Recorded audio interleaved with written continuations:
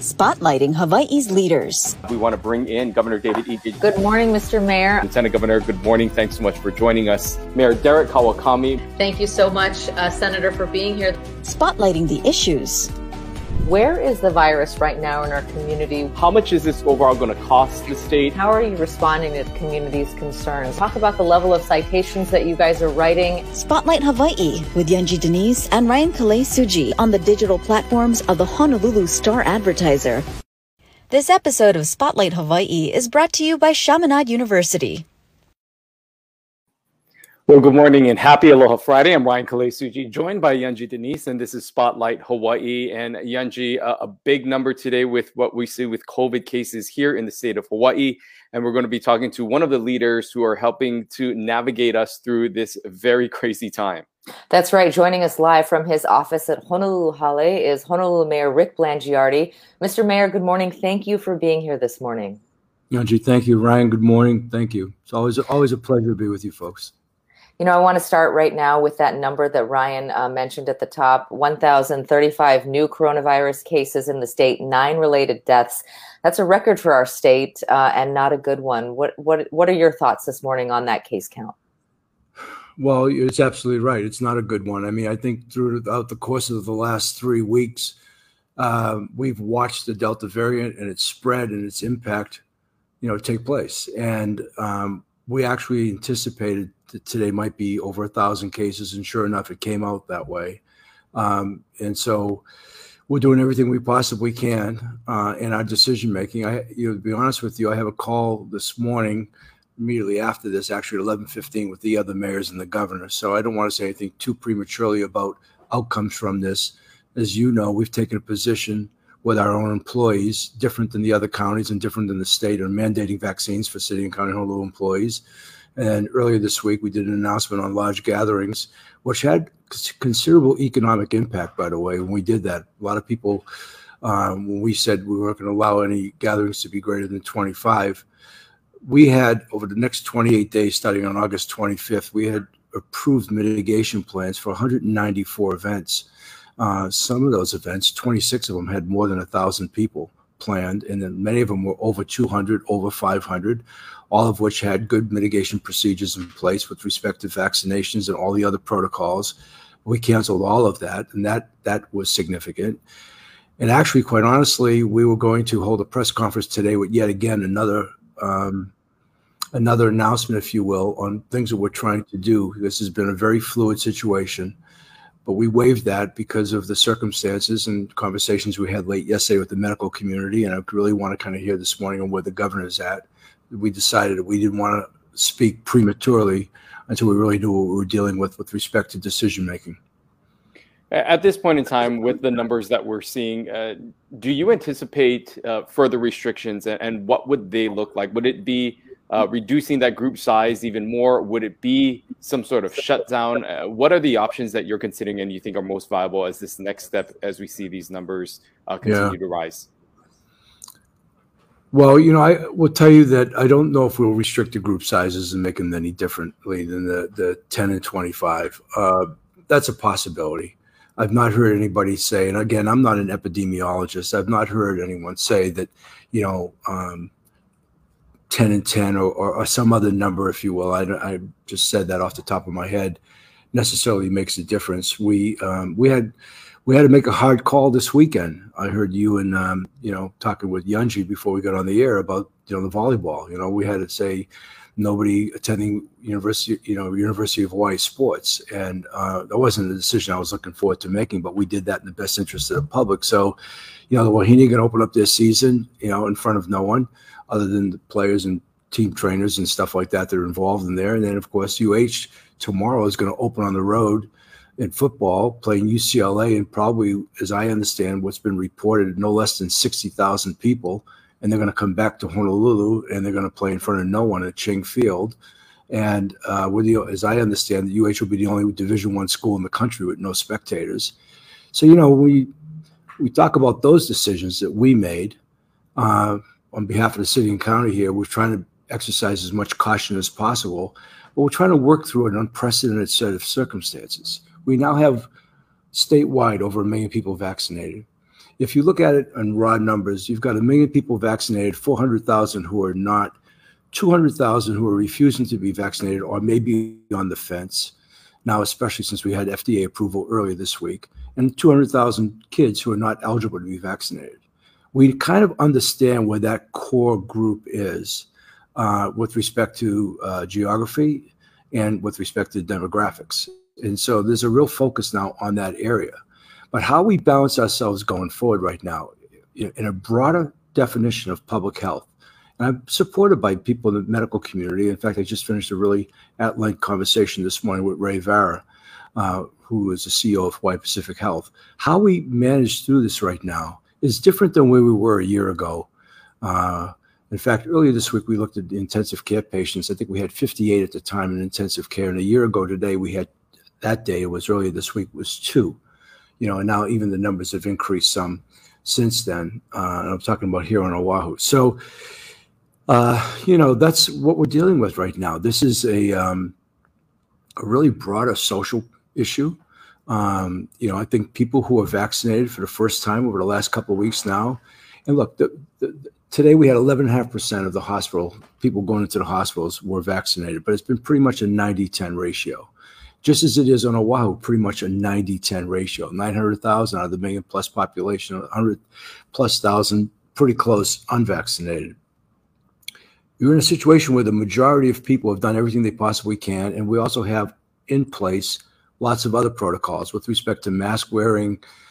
Now we've limited crowd sizes, et cetera. We've canceled big events, all of that, while trying to let people live their lives with restaurants open, restaurants and bars, gyms. I work out at a gym 3 days a week. Everybody in there wears a mask. I've been doing that for a number of months ever since they reopened, and there's not even been one case to come out of that gym. But be that as it may, that's what we're on the verge of right now, is whether or not something draconian would have to take place, like a lockdown, which I'm not in favor of doing because of the economy in Hawaii, on Oahu at least, is significant and it's very complicated, as you well know. So we're just trying to work through an unprecedented set of circumstances. And today, having over 1,000 cases and 9 people dying is really very daunting. We do have a small population that is not vaccinated. And as you mentioned, the vast majority of people have taken that step and feel like, in a sense, they're being held hostage by the rest. Miguel has a comment here that I think a lot of people share. He says, I support the idea of fully vaccinated only at restaurants and many other places, even the bus or other public service. It's the only way, bold measures for big problems. What about that idea of having some kind of vaccination passport? Well, we were going to do that. That's what our announcement was going to be today, and we worked it out with the restaurant associations. We backed off of that because, candidly speaking, despite the moves we've made with respect to, as I'll say it again, mandating a city and county employees to be vaccinated, limiting the large gatherings with significant economic consequence to that, or for that matter, canceling there's some feelings that maybe that's not quite enough. And even though we were going to go ahead with a vaccine passport, and we were prepared to execute bold ideas. I just don't want to get that lost on this pending discussion with the governor and the other mayors right now, to be sure that when we do make an announcement that, we're not going to say this and then, the next day or two it's something else. It's very fluid, but we thought this was a very strong thing that we could do, and we're prepared to do that. We just didn't announce it this morning. I'm telling you right now what we were going to do. Okay. And so moving forward, essentially, would that be in your mind a mandate, or would that be optional for businesses to decide to buy in? Because when we spoke to the governor earlier this week, his thought process was that the state would be able to provide an app that would allow businesses to help verify those who have been vaccinated. But it wasn't something that he was looking to mandate. Would that be something that you would do? Is a mandate? Well, first of all, we don't have jurisdiction over private businesses, Ryan. So one of the things that we talked about with the Restaurant Association, because they were concerned, candidly speaking, on the passport, the vaccine passport for restaurants, there's already been some experience out there in San Francisco and New Orleans. New York just recently launched it. And also they did the same thing in Guam. And all of their expectations from the standpoint of loss of business were actually exceeded. And so the financial consequence to doing that was pretty strong. And so what we were going to do initially was mandate vaccines for everybody going in, or a test within 72 hours as a patron, or for that matter, with the help. But knowing that, as we understand it from the Restaurant Association, what their percentages of their employees are who are vaccinated and the ones who are not, that we were going to give them a period of we were going to impose 60 days to weekly testing for all employees who couldn't prove vaccination. We were going to look very closely at the cluster reports, which we get, and we said we would not even hesitate to close down a place if we were to see any cluster reports, or for that matter, based on how things might evolve, if we're going to keep the businesses open, that we would move to a request or a mandate and take the consequence of anybody possibly quitting over it in their jobs for the purposes of protecting the public. So that's where we were with that, and that was after a lot of discussion. But I think at the end of the day, right now, we've got to rely on businesses to come forward and want to mandate vaccines on the people who they have jurisdiction over. We don't have that control, but we have a sense of greater good for the public health. So that's where we are with that. And by the way, my name going across the screen is just misspelled. So and I don't want to make a moment of levity, but this is one of the things that drives me crazy. And you want me to focus on this conversation, which I am, but that's driving me nuts. Well, let me take that ticker out. Sorry about that. Yeah, thank you. Yeah, I will own that mistake because I write the captions. So let me fix that, and let's move on to some more questions. Do the typical misspelling with the blandiati, because I always say I'm anything but bland, Well, I apologize, and as someone whose name is often misspelled, I feel your pain. I want to get to Angela Keen's question here. You know her well. I think we all do. She runs the Quarantine Couple Breakers group. She says, what does he think of the tourism venues that are still open? All of the employees are mingling with visitors. Does it send a bad message to locals that visitors can gather, but locals cannot? The governor, as you know, has called for tourists to take a pause from coming to Hawaii. What's your take? I think a lot of residents are harboring some resentment toward the people who are coming here. Well, first of all, I don't know which tourism venues that Angela is talking about, but I will say this. This week when we did our press conference, we had both Jill Hagen-Green, Dr. Green from Queens, and Ray Vara from Hawaii Pacific Health at our press release on the gatherings, and they were asked specifically, among the people coming to the hospitals, how many are tourists? And the answer was virtually none. There was a couple. That was it. The tourists have not been responsible. This has been a locally driven situation. We need to start owning that. So in Angela's question, stop wanting to point fingers at the other people. I'm not saying this is even defend tourism, but there's a reality on who's getting sick here. And it's our local people who are not only among the unvaccinated, but it's been people, and they know this, they've been tracing it, have been traveling to the mainland, getting sick, coming back, not quarantining, going out into the community, and aiding and abetting in communal spread. So let's say it for what it is. We need to own this challenge. This is our thing to deal with. And those are the facts. If I heard differently that our hospitals were being flooded with tourists, I would probably have a very different opinion. But we're trying to deal with fact here versus a lot of myth, a lot of fiction, and quite honestly, a lot of stuff in some cases that's just false. As you mentioned earlier, one of the things that you did order was that vaccine mandate for the workers of the city and county of Honolulu. What has the response been? Do you have an idea of how many city workers are now vaccinated versus those who are not? And have you seen an uptick in those workers getting vaccinated after you made that order? Yeah, well, I can't tell you about the uptick, Ryan. I have a preliminary set of data. Actually, later on today, more official is going to get presented. I was encouraged by a number of people who are fully vaccinated. I have some questions and concerns about the numbers of people who've requested either a religious or a medical examination, but both those are being vetted right now. We had a very small percentage, 0.5%. 49 people in the state who refused to get vaccinated.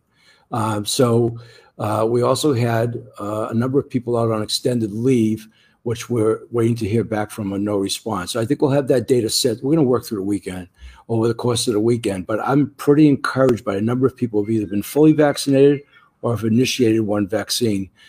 Look, one of the things I've really been impressed with, I've been in office for 8 months, is that just yesterday did a tour of our Budget and Fiscal Services Department. The people who work for the city have great pride in having jobs. And I always ask all of them, how long have you worked here? I'm always amazed at the longevity.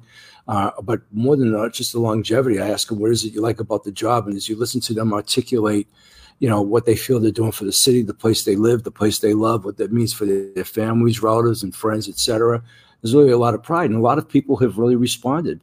But part of the reason why I mandated vaccines is, on average, since COVID began, the city and county, even when we went through the lockdown or whatever, you look at the months when we were back, we're about 15 cases a month. This month in August, we had 87. And it's still counting, okay? And I don't have the final tally. And not only that, we lost our first employee. And, I can't say too much about it, but we lost our first employee. And that more than has my attention. So when I talk about mandating vaccines for city and county employees and taking a different position, first of all, we have over 10,000 employees. But secondly, we owe it first and foremost to make it a safe place to work. The people here at Honolulu Holiday, I'm going to be out at Kapolei Holiday this afternoon, but even elsewhere, they work very close quarters. And so we want to make it safe. And at the same time, we also wanted to make an effort, our part as city and county workers, to mitigate additional pressure on our hospitals. Now, I'm not saying if you're vaccinated, you can't go to a hospital. We're already seeing those breakthrough cases. But for the most part, anything and everything we can do, because really, honestly, the whole thing driving on any decisions on a going forward basis is going to be all predicated on our healthcare providers and what's happening there and what we can sustain or not sustain. And I think that's where the decision really rests. Speaking of a tax hospital and medical system, EMS, we understand, has been flooded with calls, non-COVID calls and also COVID calls, people calling 911 to say, I think I have COVID, what do I do? Should EMS be allowed to refuse some calls? Because right now, if you call 911 and you ask for an ambulance, you have to be able to get one. But the system is too taxed, and we're told that the wait times are getting longer and longer. And basically, the system is overwhelmed with too many people with non-emergencies calling. So do you think that agency should be allowed to refuse some of those calls? Well, what I think and what's legal are two different things, probably. I don't know legally if they can do that. But what you say makes some common sense. I've been meeting and talking with Jim Ireland, who runs EMS, Dr. Jim Ireland, on our team all week about, our capabilities with, our medics and their availability and providing that service. So, it would probably make some sense under the time, but I'm going to take that question and look into it, Yunji. I really don't know if legally we can do that. I honestly don't know. It's hard to imagine that seeing a daily count of, say, 300 would be considered a good day compared to the numbers that we're seeing in the past few weeks. But what would the number or percentage you think we would need to reach in order to lift some of the restrictions that you have just put back into place? We know that your predecessor set up a tier system, which many in the community used as a gauge and a mark to know where we were aiming for in order for us to lift restrictions, to move into the tiers. But when would you be able to determine the success of the group size mandates that you put in place? Okay. Here's the drivers in it right now. And Yunji opened up the show today talking about the number of cases, which is now today for the first time ever over 1,009 deaths, and deaths may continue to climb with I think the real driver on a going forward basis, because keep in mind, it's different, Ryan. And when they set up those tier program before, this is before we had vaccines.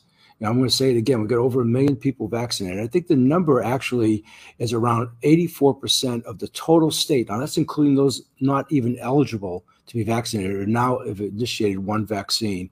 And if you take out the kids, that number jumps even more, right? We had over 1 million people vaccinated. So I think the driver in the decision-making, obviously case counts and deaths are going to come into play, but that's also related to the hospital. So the real drivers are the hospitalization, the need for acute hospital care, ICU, where we are with respect to, obviously the positivity rates and the case counts, but it's really going to be the pressures on the healthcare system that I think are going to trigger when we can feel like, okay, we're in really a manageable situation. I think that's what it's going to be. Less than where the chances it was tied to case counts before. Okay.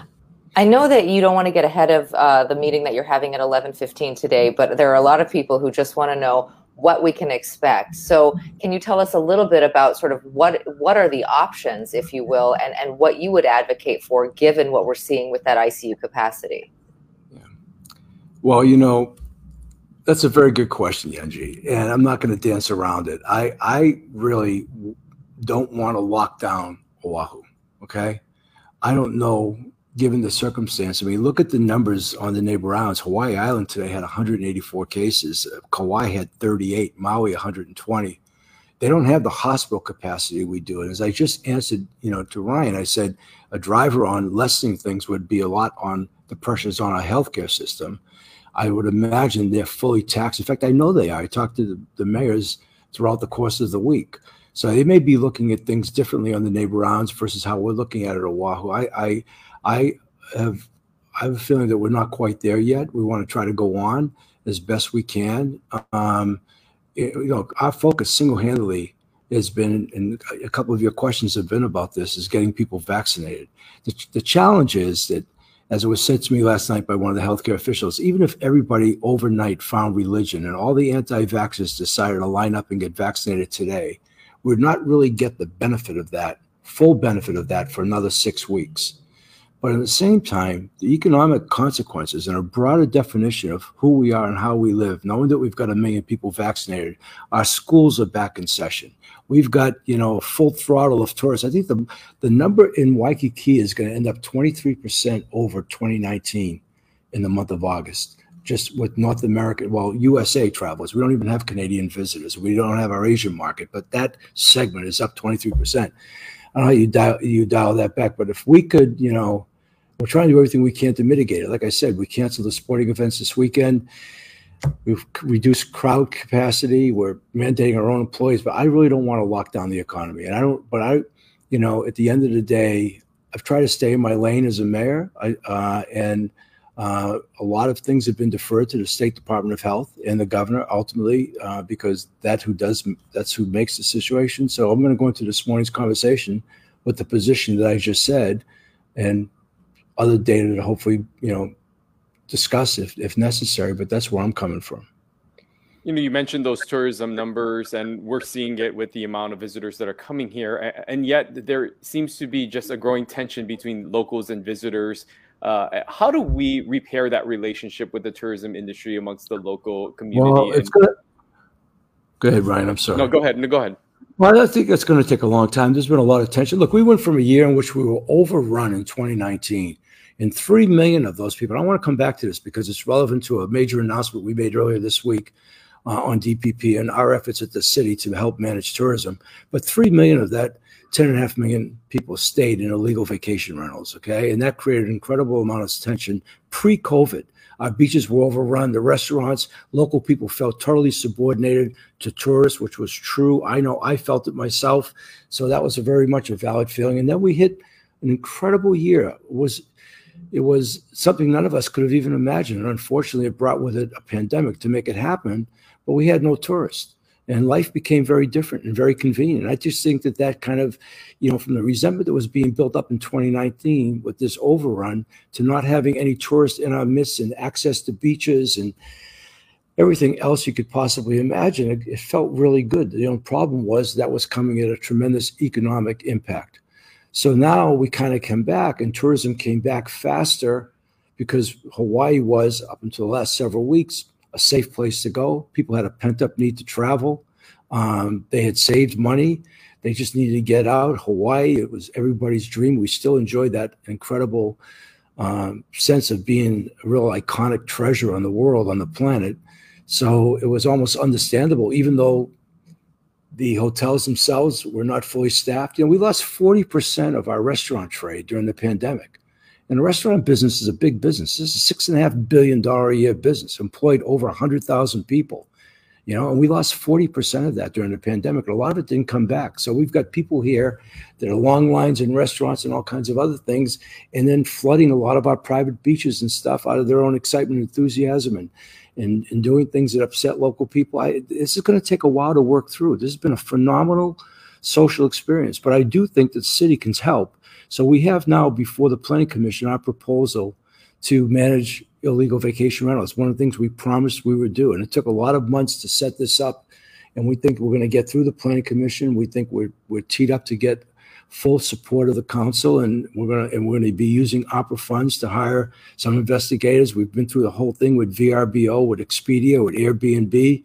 We understand where these people are. We're changing tax codes, and we're going to do something that's really unprecedented. And it's not going to go over necessarily really well with people. But as a person before said something about bold decisions, this is about as aggressive as you can get. Basically, you're going to get a tax bill. And if you don't pay your tax bill, we'll put a lien on your house, and that's where it's going to go. And the people that are illegal, that are non-conforming, the 808 that were protected before they changed the law in the 80s are going to still stand. Those are not in zoned areas, but we are going to expand some in some of the tourist-related areas. So we'll increase in some areas the legal vacation rentals. But if you were to ask anybody, and I talked to a lot of hotel operators, they will tell you that those 3 million people probably populated close to 20,000 statewide illegal vacation rentals, okay? And most of those were on Oahu. So I don't have an exact number, but we do know where they are and who they are. And so we're going to be very aggressive on that. The only thing we haven't got worked out yet, and we're not being influx, is we don't have the Canadian situation worked out yet. And we don't have the Japan thing worked out yet, but we think we're going to be able to get there. But what we're about to do to help manage tourism, so hopefully that will alleviate, some of the tensions. If you ask the hotel operators, they will tell you, based on the amount of hotel rooms we have, at a very healthy occupancy. Let's just say, I think the numbers were quoted to me at a 90% occupancy, which is really high, and that's really allowing for the peaks and whatever. It's just we could probably do about 7.5 million tourists a year. Comfortably. We're a little bit more put in. Somewhere between 7.5 and 8 million is sort of the spot against what high occupancy, but it's manageable. Then you add to that what we did at Hanauma Bay, what our impact fees there, and it's still free for locals, but controlling it with technology, limiting the amount of reservations, charging $25 per person. That's going to generate about $4 million a year for us, which we're going to totally invest. But at least the real benefit comes from less than half the traffic at that place, which I consider is a real treasure, is going to allow our coral and our beaches and the fish there and all the other things that are so indigenous to that to become a lot healthier. So we're going to do everything we can to help from the city standpoint. Maybe over time that'll help, but I've watched the same news stories that you've probably have done and watched yourselves. I can see what was a man apologized for picking up a sea turtle, or people, all of that stuff that's just people find really offensive. I think their patience has become even less than it ever has been because of everything that's gone on. So we're going to try to mitigate that to the best of our ability. I want to get back to that, the comment that you made about the people who are not vaccinated. I know we're almost out of time, but you did say that you've sort of identified the communities, perhaps even by zip code, as in terms of where the highest rates of unvaccinated are. What are you doing to try to get those folks vaccinated? Is there a new strategy? Because it seems like just telling people this is good for you, this is good for your community. We've been doing that for months, and it doesn't seem like it's really breaking through. Yeah, and that's the frustration too. And I watched, Kyle Buono present the UHERO report, and a lot of businesses said we still need more education. And I sit there, Rionji, and I say, where's the education? What is the education? Are you talking about education that tries to combat all the crazy stuff that's on social media that many people are buying into? And I don't know if we're ever going to win that argument with some people, because I don't know how you counter that necessarily other than continually, talk about the facts. But to your point, there's a lot going on out on the West Side. And part of the reason why I'm going out to Kapolei this afternoon, I know this weekend out in Waianae, and I think I've seen different reports come through. We're relying on the community itself to help with this. I know that our healthcare providers are going to be out there. And, it's not about vaccine access. Let me just put it that way.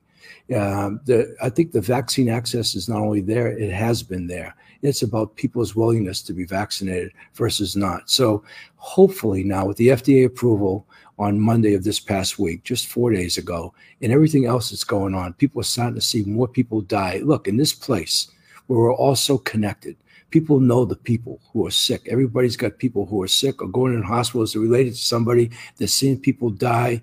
I don't want to use fear as a motivator necessarily, but I think fear also in the community has become very real in a lot of places, and it's triggered a lot of different emotions. But maybe if that's what it takes for some people who are on the fence to decide, you know what, hell no, I don't want to die. Worse yet, I don't want to go in the hospital, that they'll go out and get vaccinated and protect themselves. And so I happen to be on the side of being a very staunch and strong believer in the efficacy of the vaccines that have been created. They've proven themselves on a global basis. And, and to the extent possible, they've proven themselves here as well. And so that's why we continue to strongly encourage everybody to get vaccinated.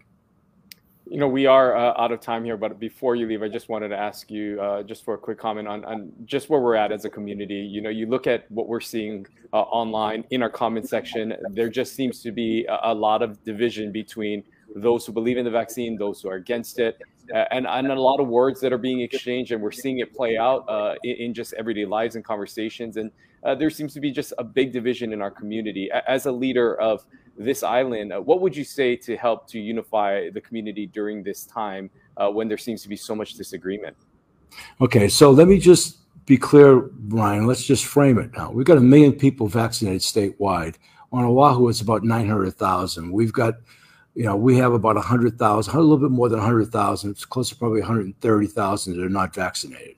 So you've got that situation going. So the division seems to be there, if you will, majority versus minority. So all I could do is appeal to, first of all, the majority of people and thank them for everything that they've done to try to contribute to our communal health.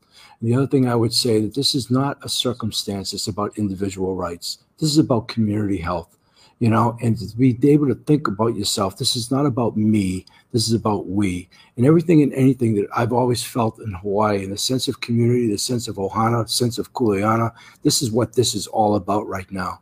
And those people that I'm afraid that are so dug in, because look, we've had 3 demonstrations here at Honolulu. I've seen it up close and personal, how angry they are and how threatened they are and how hostile they are. I don't know if we're ever going to reach those people, but to the extent of the 100,000+ that are not vaccinated and those that may be on the fence, I can only urge them to make that decision and go and get vaccinated. And I don't know what else I can possibly say to those people that I've seen firsthand that are so hostile and angry about this. I just hope you don't get sick, and I hope you don't die. Okay, Mayor Rick Blangiardi spending so much time with us this morning. We truly appreciate it. We know you're off to meet with the mayors and the governor, so we'll look for some news out of that meeting later this afternoon. Thank you so much again for joining us. I appreciate it. Thank you for the opportunity. Aloha. Thank you. Well, interesting to hear from the mayor there, a very somber tone at the end there, talking that, he hopes that folks don't die, and he's really encouraging them to get the vaccine. He says he doesn't want to use fear as a tool, but he does know that some people are starting to get afraid, and that perhaps is pushing them to get vaccinated. That number today, Ryan, 1,035, a record with 9 deaths.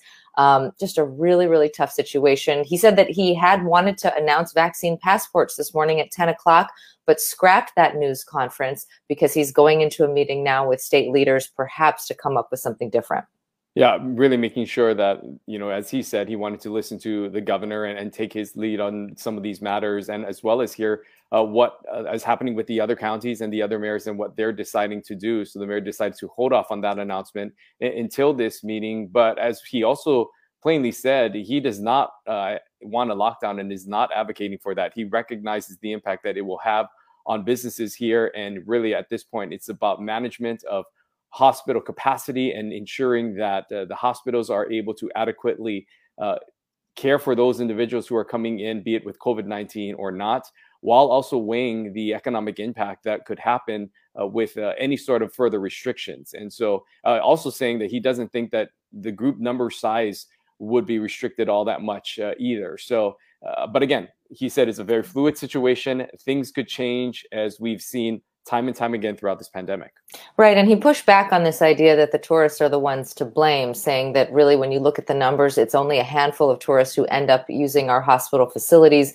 Their spread is very little. And so he said that it's really community spread, not tourist spread. We saw a lot of comments pushing back against that. We know that there are a lot of mixed feelings about the number of visitors. And he talked about that on sort of a broad basis, that we had no tourists for quite some time, and now we're getting used to having visitors back.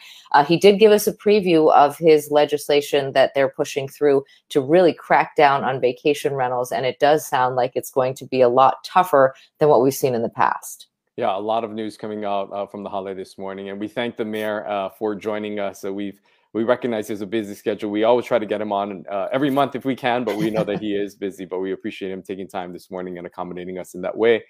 We will have another popular guest on the show on Monday, and that's the Lieutenant Governor. That's right. Lieutenant Governor Josh Green joins us on Monday. We know a lot of you like to ask him a lot of questions, so please do join us then. And then sticking with the public health message, we are going to be talking to Dr. Melinda Ashton from Hawaii Pacific Health. She, of course, is a hospital administrator there, and she also is a pediatrician. So we're going to be asking her some specific questions about COVID in kids, because we do know that every day you see those case count numbers. Officials have told us between 20 and 25% of those are children. So what does that actually mean if your child is exposed to or infected with the virus? We'll be asking her about that, as well as HPH's hospital capacity. And then on Friday, Dr. Sarah Kimball from the Department of Health. Yeah, a full week ahead. We thank you all for being a part of this conversation. We'll see you right back here on Monday at 10:30 with Lieutenant Governor Josh Green. Aloha. Aloha. This episode of Spotlight Hawaii was brought to you by Chaminade University.